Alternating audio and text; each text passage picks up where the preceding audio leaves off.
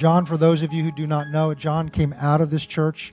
His father and mother, his mother's here tonight. His father and mother were here almost from the beginning. And John, how many years ago?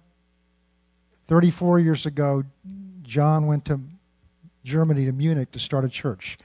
And it's a church through which he brought into Europe Kenneth Hagin's books and had a major impact on some of the things that are going on. He may share some with you tonight.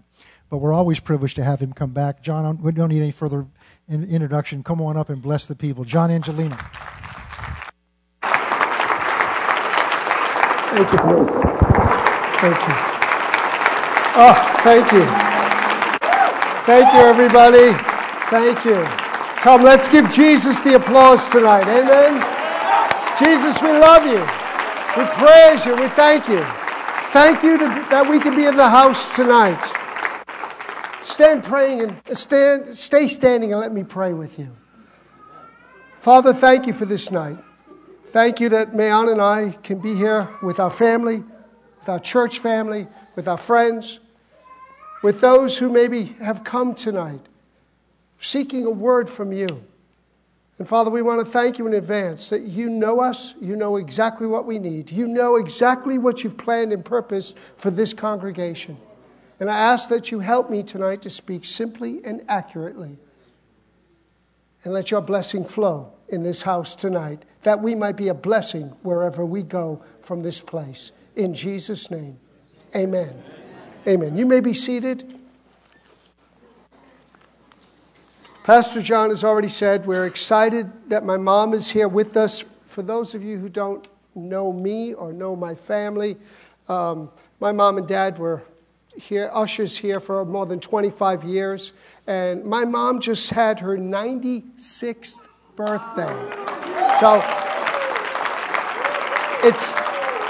it's normally not polite to tell a woman's age, but when she looks that good and you're almost 100, unfortunately they don't do the Smucker's jelly jar anymore, but I'm going to buy her a jar of Smucker's and put her picture on it if she makes that.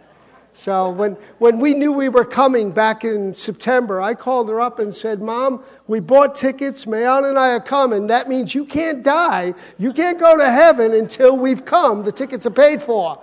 So we're so grateful to God that we can be together. And I'm so happy that my wife could come with me. This is the first time in almost 4 years that she's been with me. And that we can be together with you tonight is extra special. I want to get right into what I have in my heart for us tonight because I feel it's a follow-up of what Pastor John spoke on Sunday and showed us with these videos. And like he said, if you weren't here on Sunday, you need to look at those DVDs.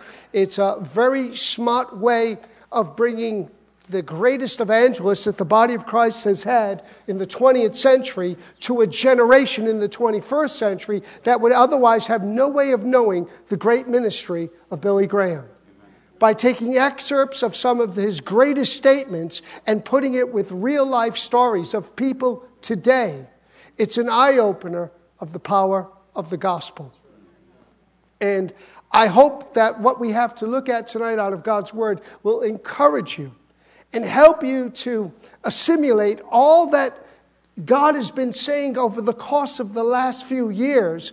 And you're going to find out that it all is leading in one direction. I'm going to be teaching tonight about the subject of balance. Very interesting. Balance. Actually, balance is the key to having a healthy, strong, vibrant Christian life. Balance in your family. Balance in your work. Balance in your budget. Balance is a key for us as Christians to understand. And I was talking to my dear friend Michael Iannicelli. You know, Michael and I, back in the old days, see, we were here before most of you were here. Back in 1978, when Pastor Sam felt God was leading him to start a church, there was a little Grange Hall. It stunk of beer. because they used it to party on Saturday night, and Sunday morning we would get there early, air the place out, and Michael and I would be the music ministry. Piano, guitar, and here comes the redeemed of the Lord. And they come singing unto Zion. Now some of you say, what song is that? That was called praise and worship. And if we rocked it too much, Sam would give us that look and say, you're rocking it, boys. And I became one of the many sons of Sam. Pastor Sam ordained me into the ministry on January 17th, 1982. And I was probably the most unlikely candidate to be called to ministry, to be called to a foreign country. And my story is a very simple one. God tricked me. He gave me my beautiful wife, and then he said, this was the purpose. You're going to her home. She's not staying in your home. And in 1980, when we left and went to Germany, we really did not know what to do. My wife was and still is an actress. I was a musician.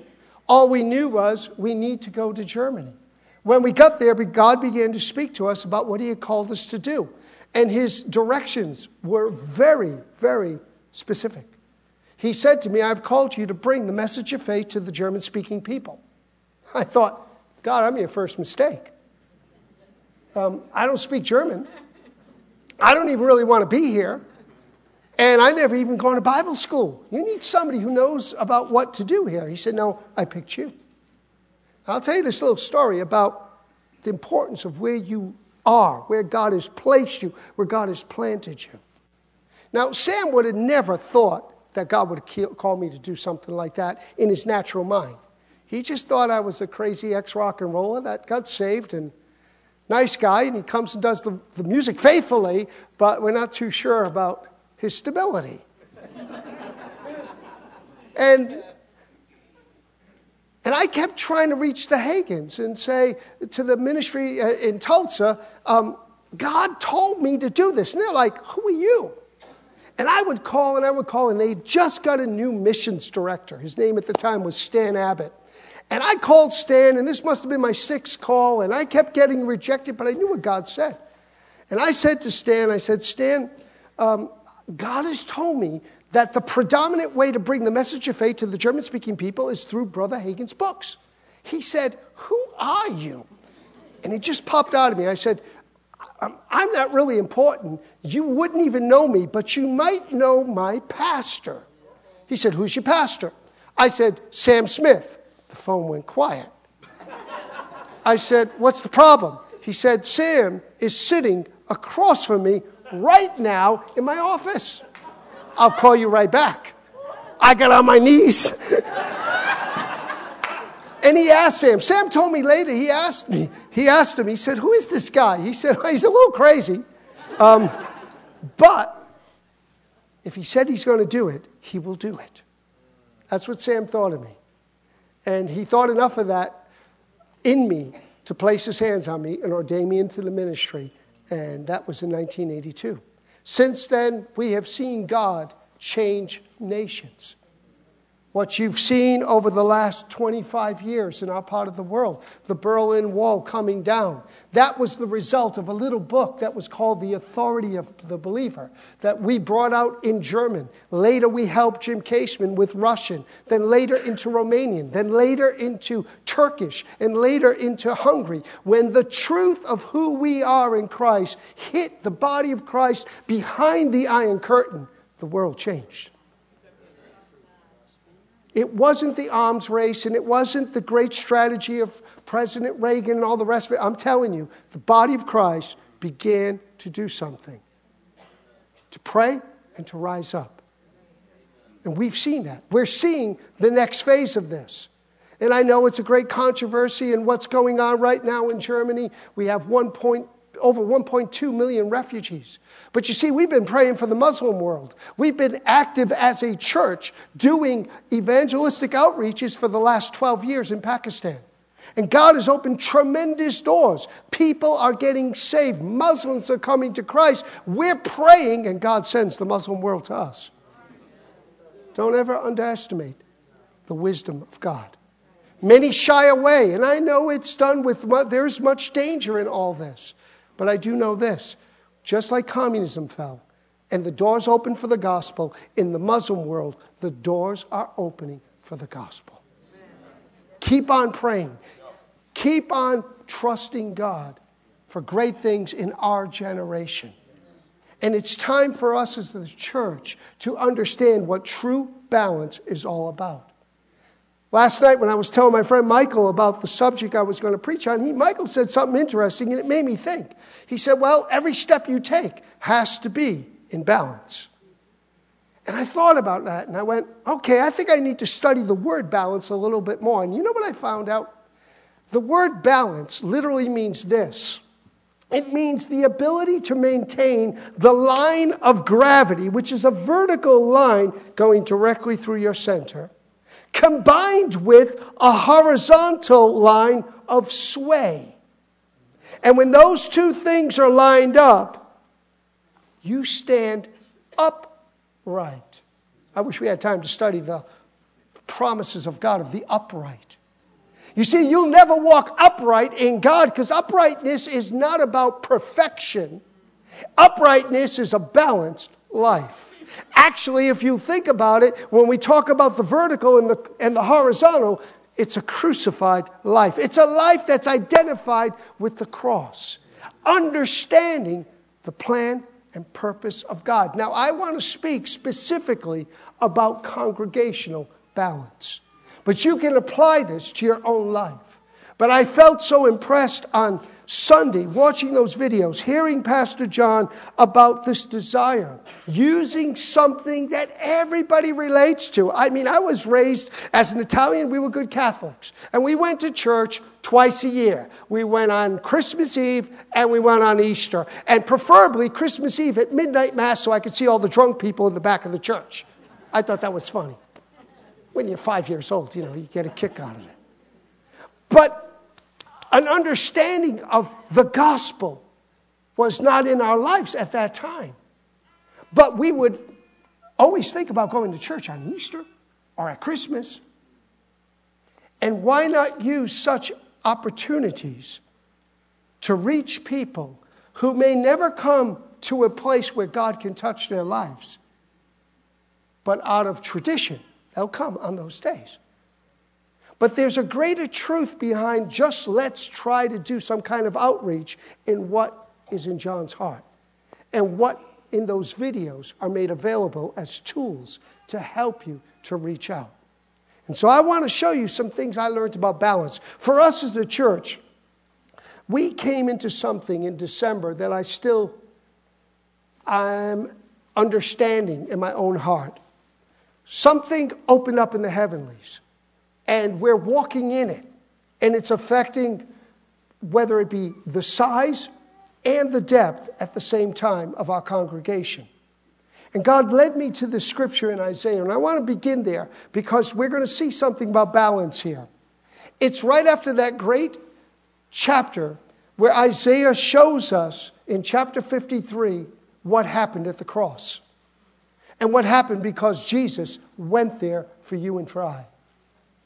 And it begins in chapter 54 with this statement. Sing, O ye barren, that thou did not bear. Break forth unto singing and cry aloud that thou did not travail with child. For more are the children of the desolate than the children of the married wife, saith the Lord.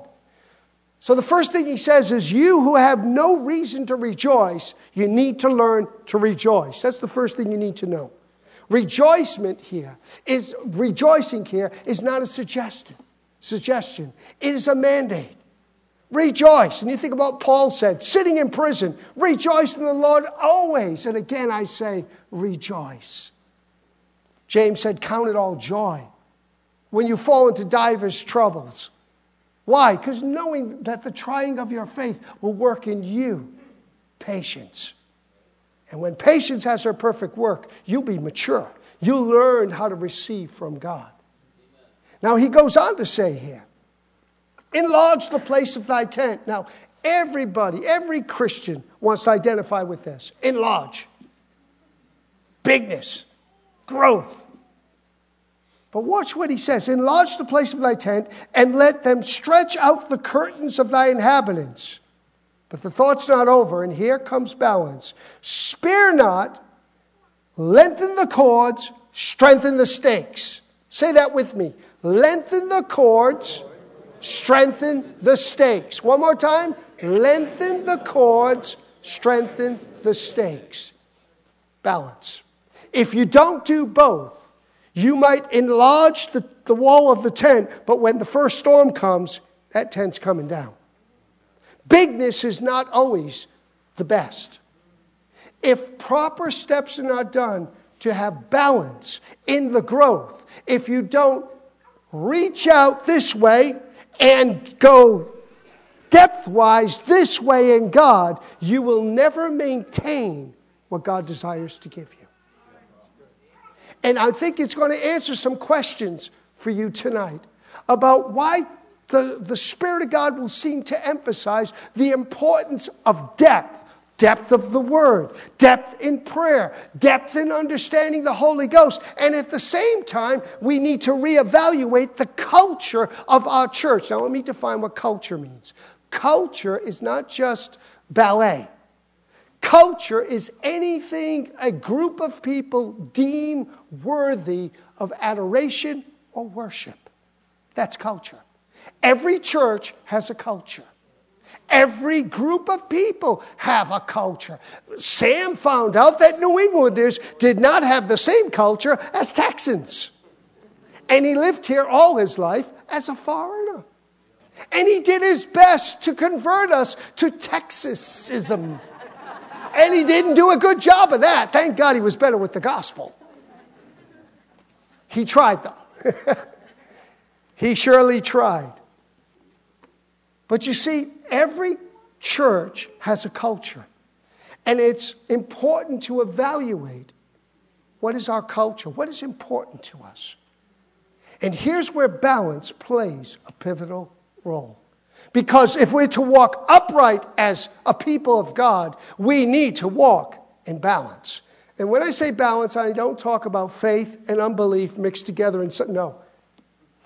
The whole Word of God stresses the balance between, for example, grace and truth. There's a lot of talk today about grace, but let's not get too heavy on the truth stuff. Or you have people that only want to talk about truth, but there's very little grace in anything they have to say. Jesus came to bring us grace and truth. Or, for example, the Bible talks about knowledge. But what did Paul say about Israel? They had knowledge, but they had a zeal for God, but not according to knowledge. So zeal's important today. Young people, man, they want to be passionate. They need passion. But I'll tell you one thing. If they don't couple their passion with knowledge. Now, something's going on in our part of the world with young people that's amazing. Started a number of years ago. Actually, it started 20 years ago in a youth group in a church in Stuttgart, dear friends of ours. And something happened those 6 years ago when it just went boom. They didn't really do anything different, but young people came, so many that they had to close the church because the fire marshals came. Now, it's not a little church. The church seats 2,500, and they got a place for 1,000 in the foyer, and there was 4,000 kids in there, and the fire marshals closed the meeting. So they said, we got to take this out of the church. That was God. They started filling auditoriums. And I remember my wife and I a couple of years ago, we just felt led on a Saturday morning. We need to go to this. It's called Holy Spirit Night. Now you have to understand Marcos, who now is in charge of this, he's the son of the pastor. Peter Vance is the pastor. And I knew Marcos as a rugrat when he used to come to our conferences, run around as a little kid. Now he's 33 years old. And God is using him. And we're sitting in the back, and there's 11,000 kids. I mean, the house is rocking. And I'm sitting way in the back feeling like, I feel over 60, don't I? And I'm thinking, this feels, and I have to understand, my friends' sons are preaching. Marcos, Joshua McCauley, Ray McCauley's son, Harrison, Bayless Conley's son. These are my friends. And it's their kids. But they're all now 30. And they're doing it. And I'm sitting back there thinking, you know what? 30 years ago, that was us. 30 years ago, when we had the First Faith Conference and 5,000 people would come in a week, we were only in our early 30s. We were rocking the nation. And now God's doing it again. And I'm sitting back there, and I thought to my second thought was, I guess, Lord, the baton is passed on. I can sit back. And the Lord said, you have a job to do. He said, this generation has a zeal and a passion for God. But if they don't get the spirit of faith, if they don't couple it with the right knowledge of God, this will not last. And I sat up and said, okay. And I realized all that we've learned up to this time is for that which God wants to do today and tomorrow for the next generation. They need balance. Now, let's look at this. Lengthen the cords, strengthen the stakes. There's a passage of Scripture in the Beatitudes I want to look at with you. It's where Jesus said in Matthew chapter 5, verses 13 and 14, and we're going to look at each one separately very quickly. You are the salt of the earth. You are the light of the world. In this one statement here, you are the salt, you are the light. There is a call to balance. That balance being, you must lengthen the cords, reaching out, and you must strengthen those stakes. Lengthen the cords, strengthen the stakes. You must do both. Being salt has an effect in the church and out of the church. Being light has an effect in the house and the city set on the hill. You see, we operate and live in two worlds at the same time. We're in this world, but not of this world. And the church has a difficult time either going for one or the other. I remember listening to Brother Hagin years ago, and he would say, he would pray as a young minister, Lord, help me to stay in the middle of the road. Not to the right, not to the left, because you end up in a ditch on either side. What did God tell Joshua? Turn not to the right, not to the left. A lot of people turn to the right or turn to the left. Do you know, the Bible talks about wisdom. Wisdom is the principal thing. He said, to the right of wisdom, you have length of days, and to the left of wisdom, riches and honor. Now, divine health and long life is great. Prosperity and favor is great. But if you go after those things, you miss the place of balance that keeps you upright. If you've got the uprightness, if you've got the balance, you'll have both coming into your life. Because that's what wisdom brings. That's what balance will bring. So let's look at this. The first one we want to look at is salt. I discovered something, and I preached this here years ago, but it bears repeating this evening. I was studying one time in the book of Leviticus, and it had to be God because it's not a book that you run to study. But I was reading in Leviticus, and I was studying some things about the old law, and this is what I found in chapter 2, verse 13. In every offering of your grain offering, you shall season with salt. You shall not allow the salt of the covenant. And I stopped. The salt of the covenant? And it caught my attention. I had never heard that before. You shall not allow the salt of your God, of the covenant of your God to be lacking from your grain offerings. With all your offerings, you shall. Another translation said, you must offer salt. Well, now God had my attention, so I started to dig a little deeper. Numbers 18, verse 19. With all the heave offerings of the holy things which the children of Israel offered to the Lord, I have given to you and your sons and your daughters with you as an ordinance forever. Now that's a long time. It is a covenant of salt forever. Listen to that. A covenant of salt forever. I never heard about a covenant of salt. So I began to investigate, what does this mean? Listen to what I found out. There's an Arabic expression called, there is salt between us. Or, he has eaten of my salt, which means partaking of hospitality, which cements friendship. Salt represents friendship, loyalty, and trust. In making a covenant, in the ancient days, it was never absent. And then I discovered this. Finnings Jennings Dake said, the covenant of salt pictured the everlasting friendship of God and his people. Now, are you ready for this? Let me read Matthew chapter 5, verse 13, in the light of what we read from the Message Bible. Pastor John, listen to this opening statement. Let me tell you why you're here. I think the pastor's been talking a lot about the purpose of the church. Why are we here? Listen to this. Let me tell you why you're here. You're here to be the salt seasonings that bring out the God flavors of this earth. What are the God flavors? Friendship, loyalty, and trust. If you lose your saltiness, now how many of you have ever eaten salt that didn't taste like salt? Now, I know there's different grades of salt. My wife wants to jump up right away and fight for her salt. She loves special salts. But salt is salty. And you ask yourself, how can salt lose its taste? Well, when you understand what salt represents, now we know what he's talking about. How can we lose the salt? When we lose this character of friendship, loyalty, and trustworthiness.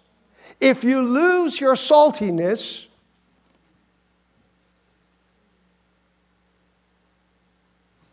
if you lose your saltiness, how will people taste godliness?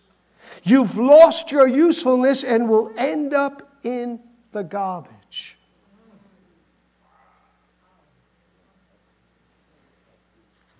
Someone once said, if this world isn't thirsty enough for God, perhaps it's because the church isn't salty enough.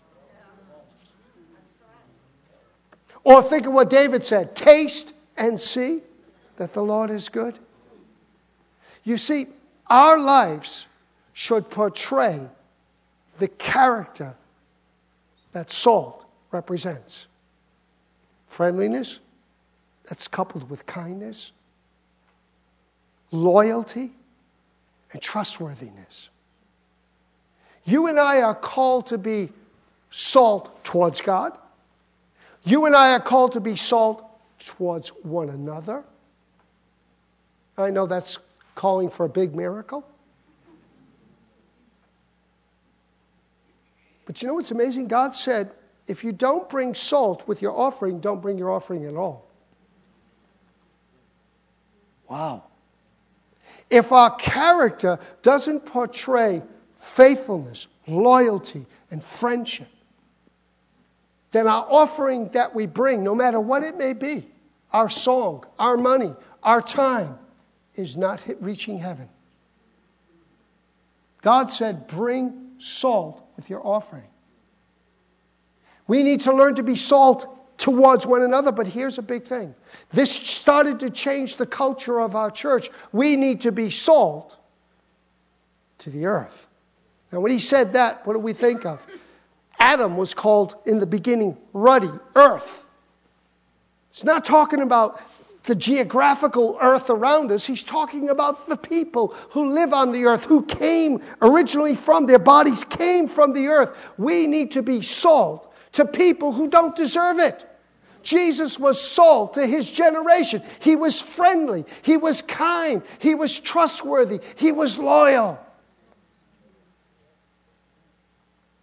Now, what am I talking about? Strengthen, lengthen those cords. We need to have a culture that is willing and ready and able to be salt. Now, don't think about salt as a wound that you've opened up with your words and you're going to rub it in there so it hurts real good. That's not what he wants.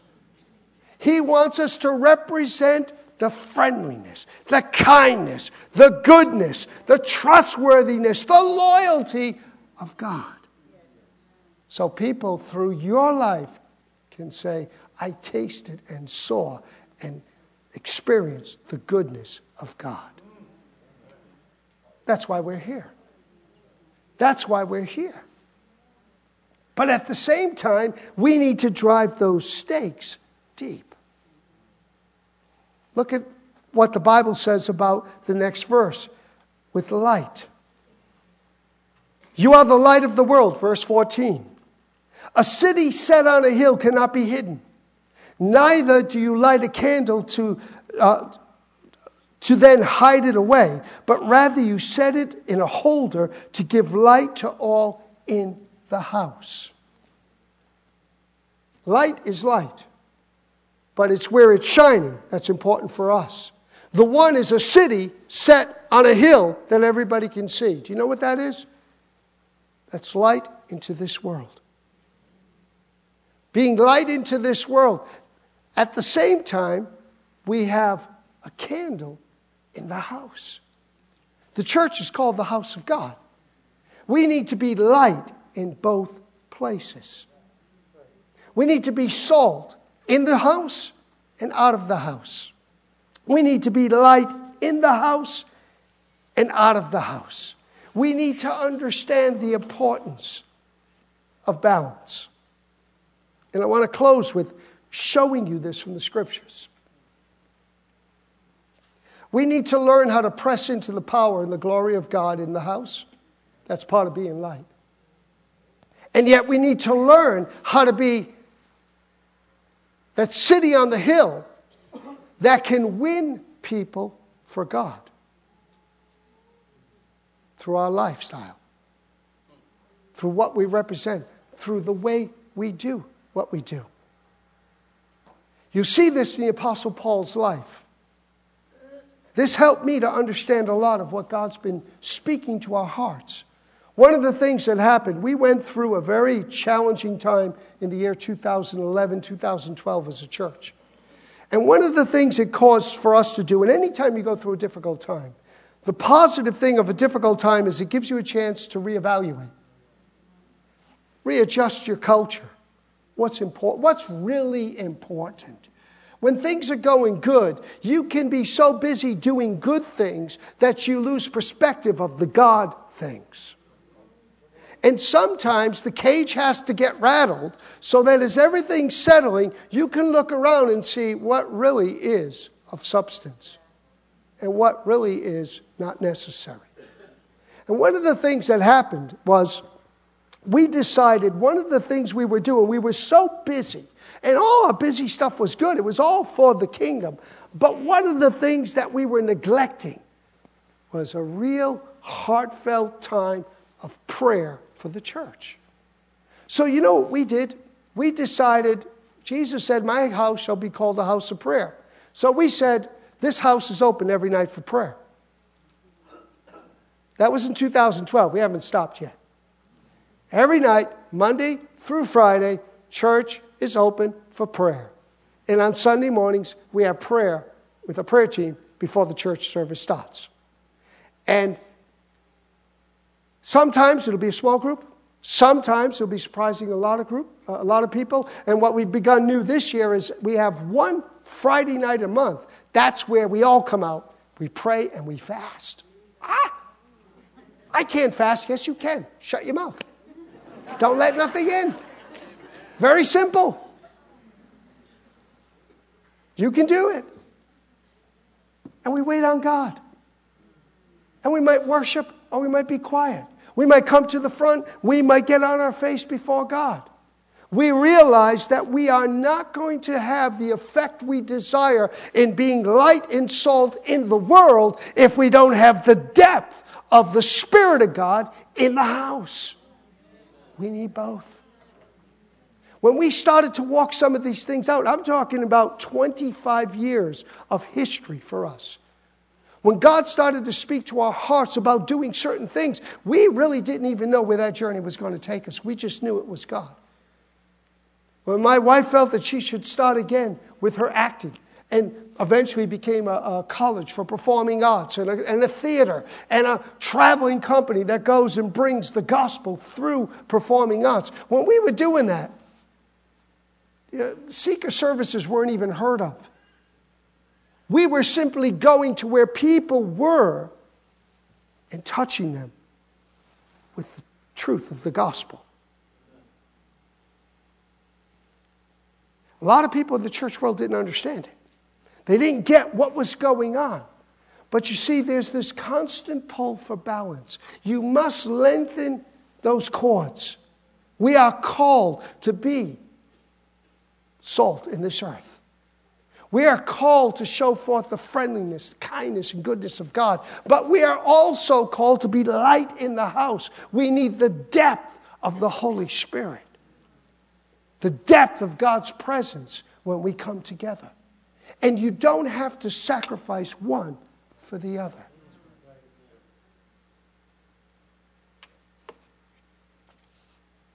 I want to show you this from Corinthians. You know, when Paul came to Corinthians, he had been very frustrated. You can read this in the book of Acts. He went to Mars Hill. He gave a great speech. He talked about the unknown God. He spoke with much wisdom. And you don't really know if anybody got saved. They found it interesting. They said, next week we'd like to hear you again. And Paul, I'm sure, was very moved. So he goes down. If you read the book of Acts, the next place he goes from Athens, he travels to Corinth. Now listen to what he says in Corinth. He comes to Corinth and he says this, chapter 2, verse 1. And I, brethren, when I came to you, came not with an excellency of speech or of wisdom, declaring unto you the testimony of God. For I determined. It's not that he didn't know anything else. He made a choice. For I determined not to know anything among you save Jesus Christ and Him crucified. And I was with you in weakness and in fear and in much trembling. And my speech and my preaching was not with enticing words of men's wisdom, but in the demonstration of the Spirit and the power, that your faith should not stand in the wisdom of men, but in the power of God. So Paul says, we established this church by the depth and the power of the demonstration of the Holy Ghost. And a great church was established. But watch this. 9 chapters later, he says this, 1 Corinthians chapter 9. He says, I am free and dependent on no one. But that I might win many for Christ, I have made myself a slave to all, that I might win the Jews for God. I live as a Jew. And where there are those who try to follow the law precisely, I live also like that. Although the law has no more power over me. I want to win even these people. If I'm with people who don't live by any law, then I fit in with them, that I might win them for Christ. This doesn't mean I live apart from the law of God, but rather I follow the law of Christ. When I'm with those whose faith is weak and unsure, I am careful to do nothing that would cause them to stumble, no matter who it is. I bring myself on their level, that I might in every way possible save some. Now, when we hear these things, we sometimes think there's a contradiction. I learned this a long time ago. It was Brother Hagin that said it. He said, when you're reading and studying the Bible, it's like climbing a mountain. And depending on which vantage point you begin to climb, your perspective is going to be totally different. It's the same mountain of truth. It's just if you climb from the north side, what you're going to be looking at is the northern area. You climb from the southern side, it's the same truth, but your perspective is different. I believe in this one book, Paul gave us a very clear picture of lengthening those cords. I become all things to all men. I'm being salt in the earth. I'm showing people the friendliness, the kindness, the goodness of God. And yet in the house, I am that candle that's on the candlestick giving light in the house. I'm letting that stake be driven deep. I'm calling to prayer. I'm calling to search for God. I'm coming together with other believers that we together collectively can press in to where God wants us to be. Because out of that fullness, am I truly salt? Am I truly light out there? And too often we're trying to bring the church to the world. Do you know what? The church is a mystery. The world don't understand the church. Jesus is who we need to be bringing to the world. We need to understand church in here, but the world needs Jesus. My prayer for you tonight is that some of you who have been swayed, see, people who are not balanced sway with every new wave that comes. And there's always good in all these different waves. But as soon as the wave that you catch pulls you in one direction and you get out of balance, you can't stand upright anymore. It might feel good for a moment. It might be okay for a little season. But God wants you to walk upright in life. And in order to walk upright in life, you've got to stay balanced. You've got to have that vertical and that horizontal. You have to have that crucified life. That means I identify with Christ. And I learn what it means to lengthen those cords and let God use me outside the church, identify with people, win people's hearts because they sense the friendliness, the kindness, the goodness of God through my own testimony, through my own actions. And in the house, I want to be that bright candle. In that house, I want to be one of those stakes that God is driving down with a depth. I know where I'm planted. And we dig deep into God. And we know the power and the demonstration of the Holy Ghost. And it's not complicated. Paul said, I determined to not know anything else except for Christ and Him crucified. It's not complicated. He is the answer. He is the answer. And so whether we're reaching out as a community or we're digging deep, we understand that both are important. The challenge is to know when to do what. I'll end with this. I've referred a number of times tonight to Brother Hagin because his ministry had given me so much in life. And it's given our part of the world so much. The last time that I know of that he had a visitation of the Lord, they made a book about it called Plans, Purposes, and Pursuits. Totally changed the way I felt I needed to do the work of a pastor as I had been doing it. I began to look critically at everything we were doing in a positive way. What is the purpose of what we're doing when we're doing it? And I stopped trying to do everything all the time. And I found that if we would get the purpose of God for a Wednesday night, for a Friday night, for a Sunday morning, and if I was going to make changes because I want to see certain things done, then what can I do to make up for those changes? See, we used to have services that went hours because they were a prayer meeting and they were a worship meeting and they were a teaching conference and they were all in one. And we want the lost to come. Challenging.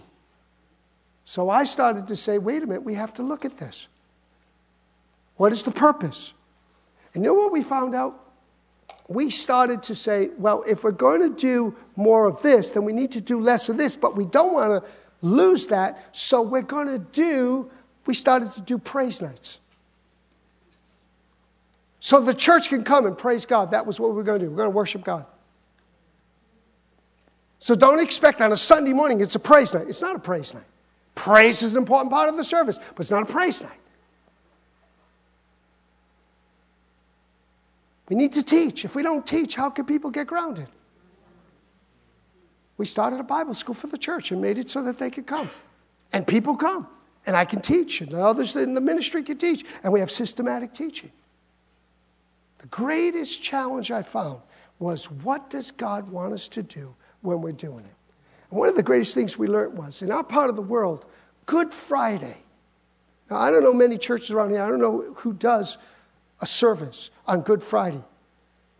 But years ago, someone came with the idea, and I thought, that's pretty crazy. Good Friday? Who does a service on Good Friday? All right, we'll try it. We have hundreds. We have so many come that we have to do one on Thursday, because Thursday with us is a holiday as well. Thursday night, because we can't get them all in, and Friday afternoon. We have 2 services for Good Friday. And the people come in, and I think, where did all these people come from? And my wife does a creative service. It's always something different, but it's always the same message. What an opportunity. And then we have something to eat after for discussion so people can hang out a little bit, and we invite them all to come to an Easter celebration. And on Easter celebration, we throw the net out. I pray for the church. Pray for the guests that are here, wherever you go to church. Balance in your own life will cause you to walk upright. Balance for a congregation will cause you to thrive. And it's constant. Michael said this to me last night and it really hit me. Which every step you take, you must realign your balance. It's not something that you can get out of a book and say, this is the plan. You see, we like the plan to follow because somebody else didn't look. It doesn't happen that way. We can glean from one another. We can be inspired from one another. But every step you take, I read today about balance. Standing still is a matter of balance. Wow. Be still and know I'm God. You need balance for that. So whatever you do, ask God for the balance. Are we lengthening the cords? Are we driving the stakes down? Are we being salt in the church and towards God? Or are we being salt in the world? Are we being light out there, city set on a hill? Paul said, hey, all things to all men. Or am I being here in the church, the light, where I determine to know nothing but Christ and Him crucified in the power and demonstration of the Holy Ghost? Whew. What a challenge we have. If you think it's not exciting walking with Jesus, you never really know what's coming next, but He'll show you one step at a time. Keep the balance. Father, I thank you. I thank you for your word tonight. I thank you for the promise that you have given to the upright. You had said we'd be blessed. You had said light will come in the darkness for the upright. You said that you would lead us and guide us. And you've called us to live a life that's upright towards you and towards others. So help us to grasp this great truth of lengthening those cords and strengthening and driving those stakes deep as we're salt, as we're light in the earth, in the world, and in the church, and before you. So, Father, we thank you for it in Jesus' name. And I pray that tonight, anybody who came here who didn't feel upright, who didn't feel like they could stand straight, thank you that you lift them up tonight and begin to show them what true balance will look like in their walk and their life. And show them their place and your purpose. If it be in this house, that it be in this house, Father. To be a blessing and to let blessing flow to others. You have said, we will break forth on all sides. And the Gentiles would come to the nation of Israel. That means people that aren't like us. And I say, Father, let it come. Let it come and help us to embrace those that are not like us so that they can meet you.